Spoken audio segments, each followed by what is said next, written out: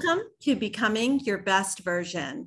I interview amazing women who have inspired me in some way.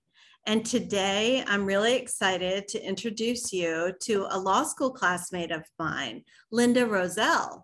We have not seen each other in 30 plus years, and I'm so happy that our paths crossed once again. So I will tell you a bit about her and we'll dive in. Lynda has lived most of her life in Virginia, where she earned a bachelor's and a Master of Arts degree in Foreign Affairs, and then a JD at the University of Virginia. After law school, she joined the firm Hunton & Williams as an associate on the antitrust and trade regulation team in Washington, D.C.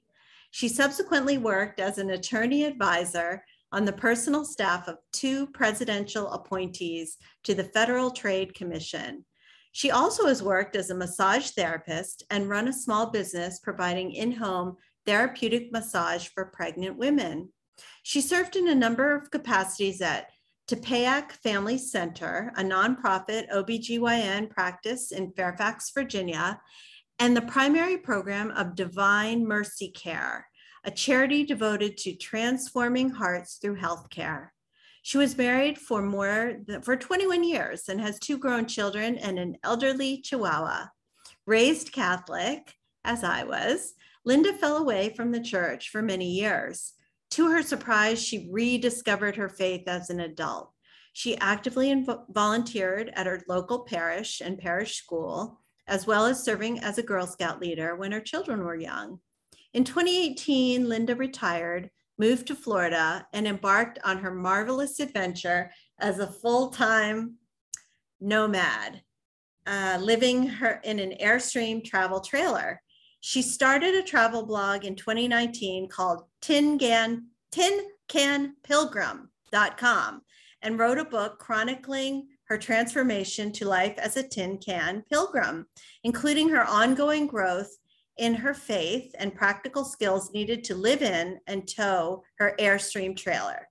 Lynda seeks to live out her Catholic Christian faith in her ordinary everyday life as she travels around the country visiting and writing about shrines, religious sites, and the beauty of creation.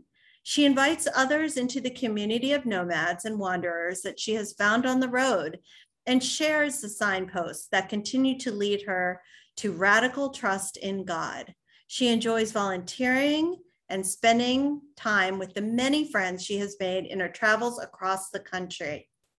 She's penned a really interesting book called The Tin Can Pilgrim, which we will talk about, and she has a blog that is really interesting. Actually, the book is called Journeys with a Tin Can Pilgrim, From Corporate Lawyer to Airstream Nomad, Finding Joy in Everyday Life. And it's available on Amazon and anywhere you can order books. So welcome, Lynda. Thank you, Maria. It's great to get to see you. Well, I know we're on a podcast, but I can actually see you on Zoom. So that's kind of awesome.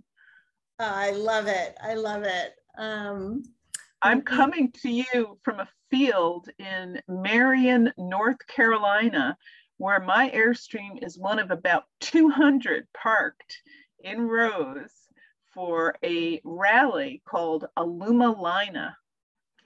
Wow. And I'm going What is that? What is the rally? Well, a rally is a gathering of Airstreamers and other, other travel trailers and things like Harley Davidson does rallies for their motorcycles. So a rally is a social and educational gathering. And you get to meet some of the people that you may have been talking with on Facebook or met on Facebook. And here at this rally are many people that I've met before at other rallies or just met on the road. I'm going to be speaking tomorrow on safety for the solo female traveler. And as one of the topics I address in my book, and just selling my books here and signing them at the RV rally. Wow, that is so cool. I mean, if you're going to have an RV, the Airstream is obviously the coolest one to have. So how did you find your RV? Well, I had no conception of doing this. I'd never camped in an RV before, and I was really at a crossroads in my life and at a point where I knew I had a good deal of flexibility, that I didn't have to stay in Northern Virginia anymore because my kids were grown and one was out of the house, the other was about to launch. And the job I had been working at really as a project manager with a bit of being in-house counsel, I had completed the major projects that I really was hired to work on. So I just kind of was praying on a regular basis about what did God want me to do with the rest of my life, because I really didn't have an idea where I wanted to go or what I wanted to do.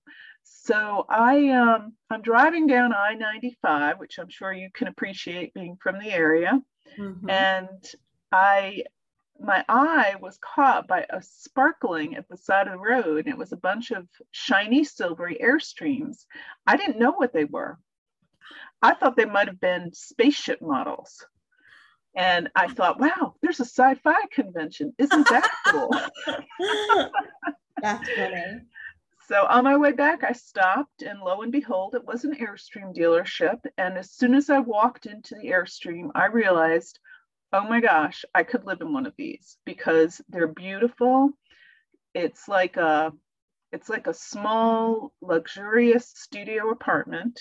And everything you need is inside: your stove and bed, a table, refrigerator, sink, bathroom, shower. Wow. And besides that, it's really pretty. It's just it's very cleverly designed. It's like I had been looking at little tiny houses, and here it was, the tiny house on wheels that was just perfect for my next stage in life.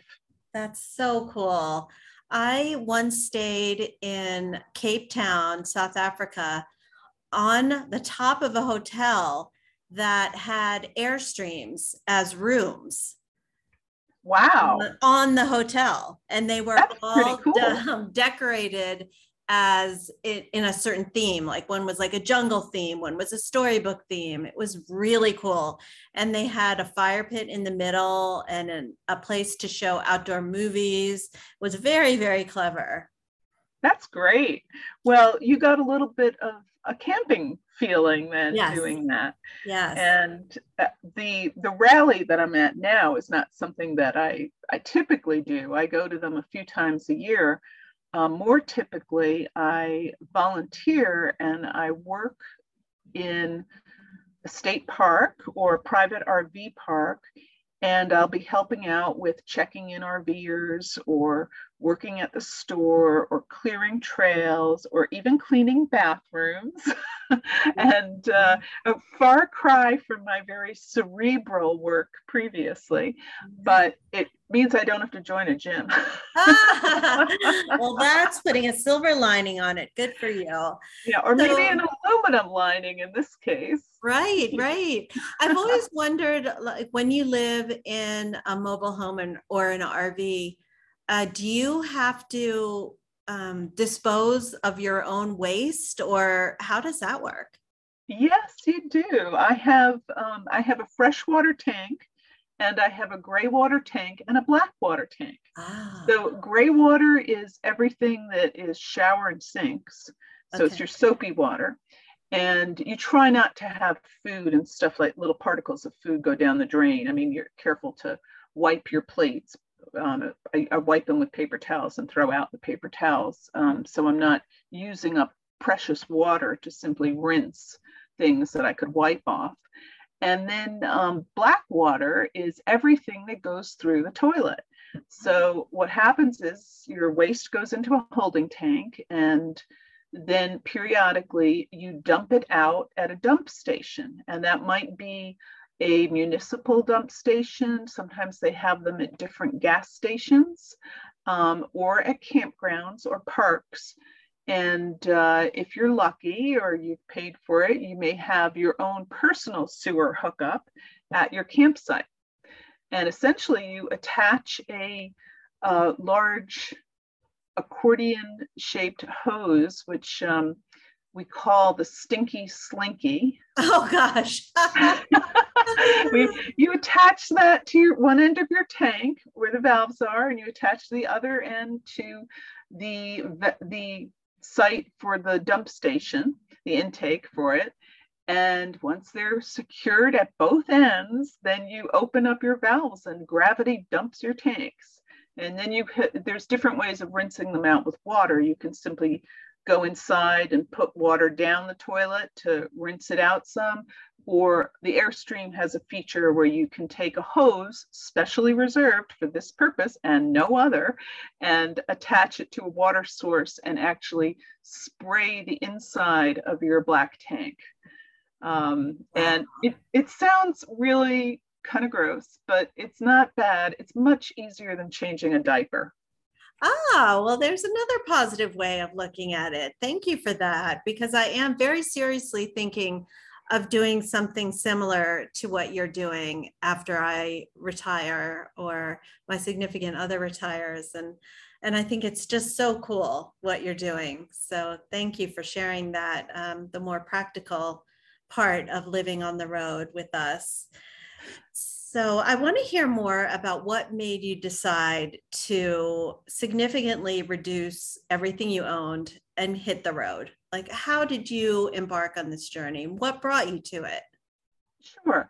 Well, I would say I like to joke that my life was a progressive series of downsizings. I mean, I started out at a high-powered law firm, Hunton and Williams, and I was on partnership track.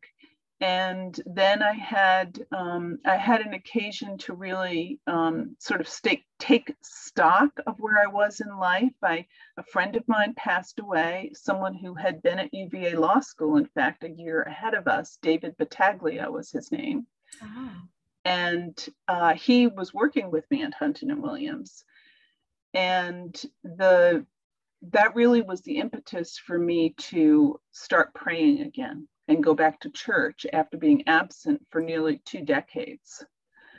And as I rediscovered my faith, I decided that I really wanted to do something more meaningful with my life. And so I decided to work for the federal government doing consumer protection work. And I did that for quite a number of years. And unfortunately, near the end of my time working for that, I went through some difficulties in my families. I went through a very difficult divorce and became seriously depressed to the point where I really could not function as an attorney. So I retired from my job at the Federal Trade Commission and explored alternatives for a couple of years while I stayed home with my kids, and ended up working eventually at Tepeyac OBGYN, which is a Catholic pro-life medical practice. And really progressively throughout this time, I just kept growing in my faith and deepening my faith until I got to the point where I felt like, whatever God wanted of me, I'd be happy to do. Even I was thinking, well, maybe I should go work with Mother Teresa's Missionaries of Charity, or maybe I should work for a pro bono law firm. There were a whole variety of possibilities. And essentially, I gave it all to God, and He caught my attention with the Airstreams and the message I kept getting in prayer and through reading scripture and listening to the readings at Mass, all had the same theme. And they were that I should follow Him and just trust Him and just be detached from the things I already had.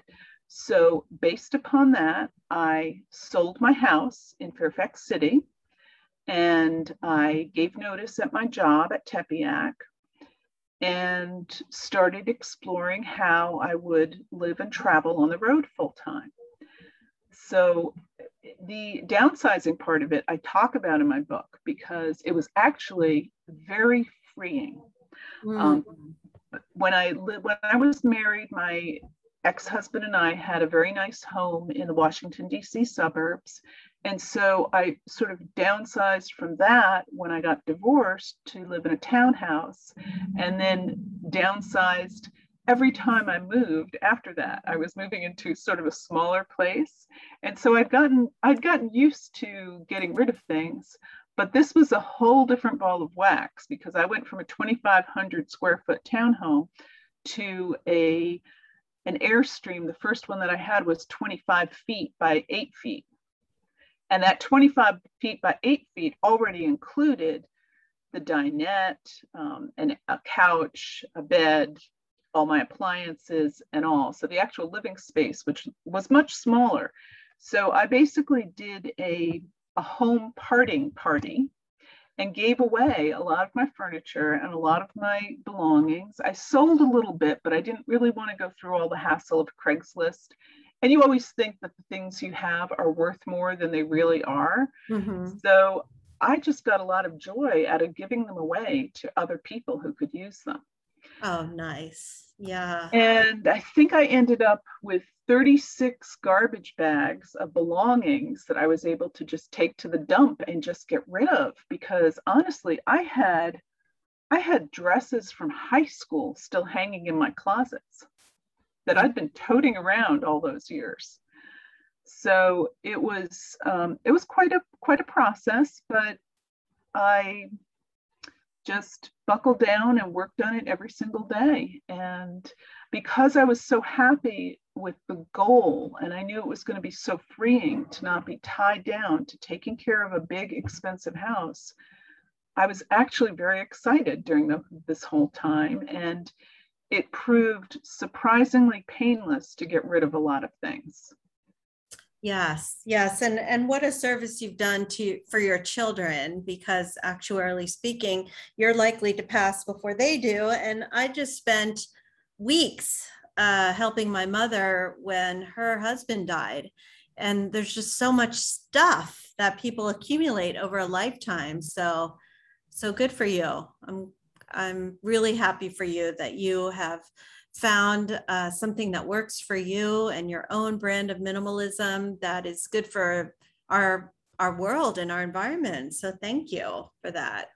Living in an Airstream really puts, or any kind of RV, really makes you realize how close you can be to nature and how wasteful we are with things. Mm-hmm. I mean, one of the things I've truly grown in appreciation for is water, because you have to get your water. And right. You can't take it for granted.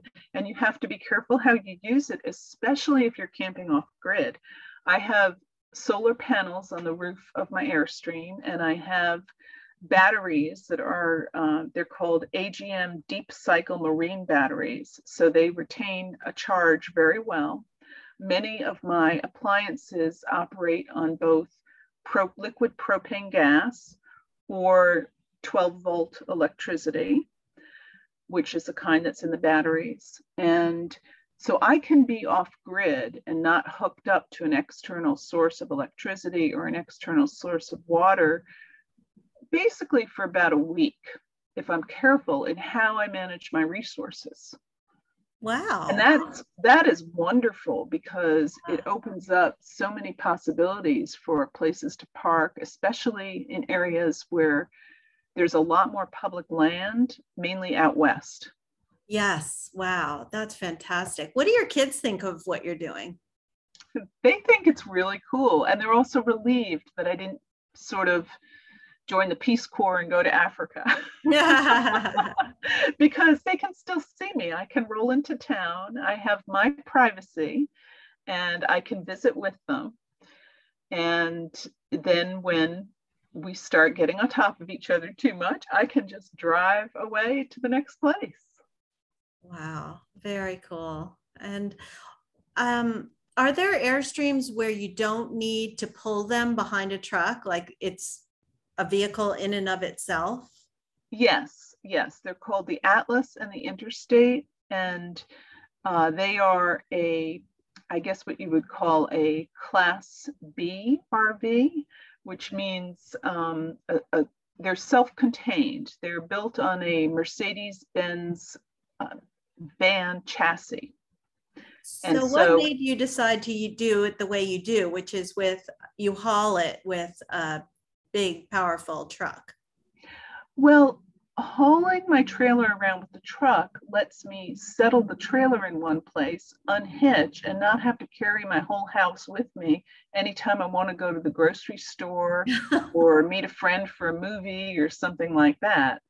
I can go explore with the truck. I can also go explore places that are rougher than I would want to bring my little home into. Sure. If I want to go, on dirt or gravel roads in a park area, I can do that with the truck very easily and then just come back to my little home at night.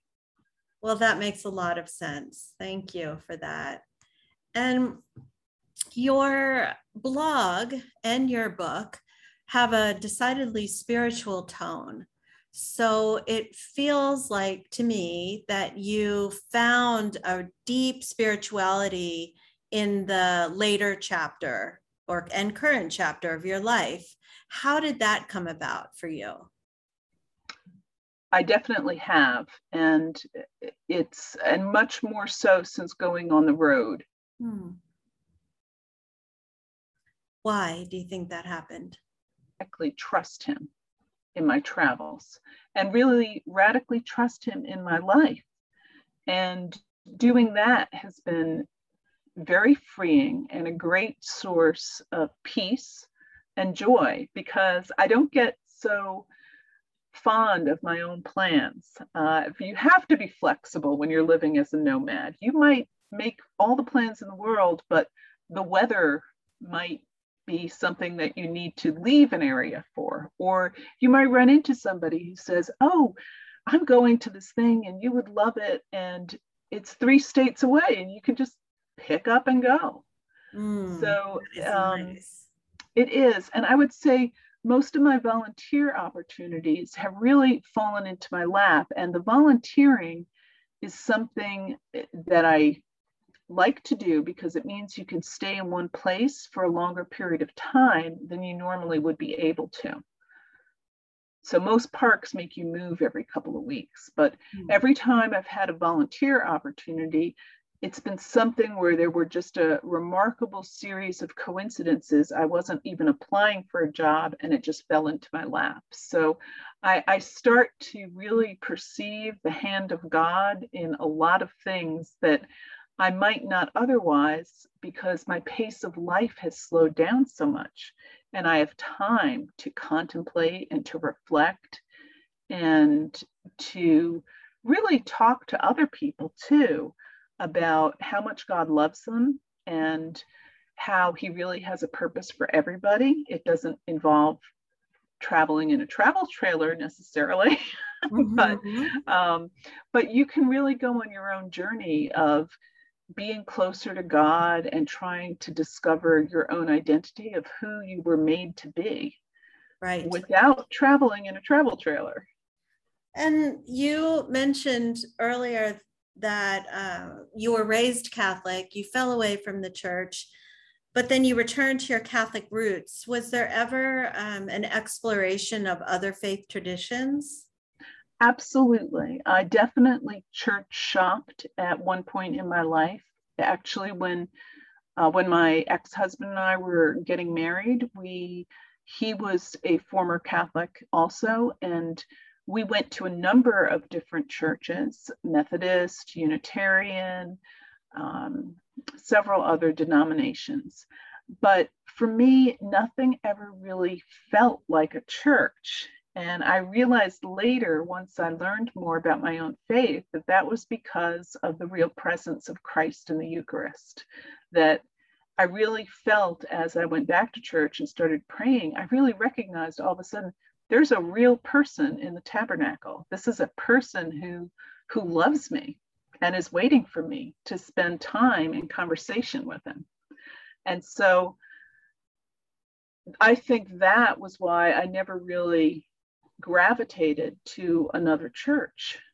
And when I did come back, that's where I went.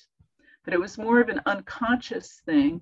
And then as I started to study church history and read a lot, to the extent that I may have considered other churches as I started reading the early church fathers and reading scripture. I just came to believe that this is the church that Jesus Christ founded. And if I was going to be a Christian, that this is the church, the denomination that I belonged in. I see. And well, I was raised Catholic, and I really enjoy the ritual of Catholic services and find great comfort in certain parts of my faith in terms of Catholicism. But I have great difficulty with what I view to be some of the man-made mistakes in our church. And I wonder, how do you grapple with them, or do you accept all the teachings of the Catholic Church? Well, I do accept all the teachings of the Catholic Church, but often those teachings are misunderstood. And there's a difference between the teachings and the way in which they are proclaimed, or the way in which the people proclaiming them behave. I mean, the original apostles, let's face it, were pretty much a bunch of bozos. I mean, they did really bad things, and they left Jesus alone. They quarreled right after he told them that he was going to die on the cross to save man from original sin. They quarreled about who was going to be greater. And of course, the betrayal by Judas, the betrayal by Peter.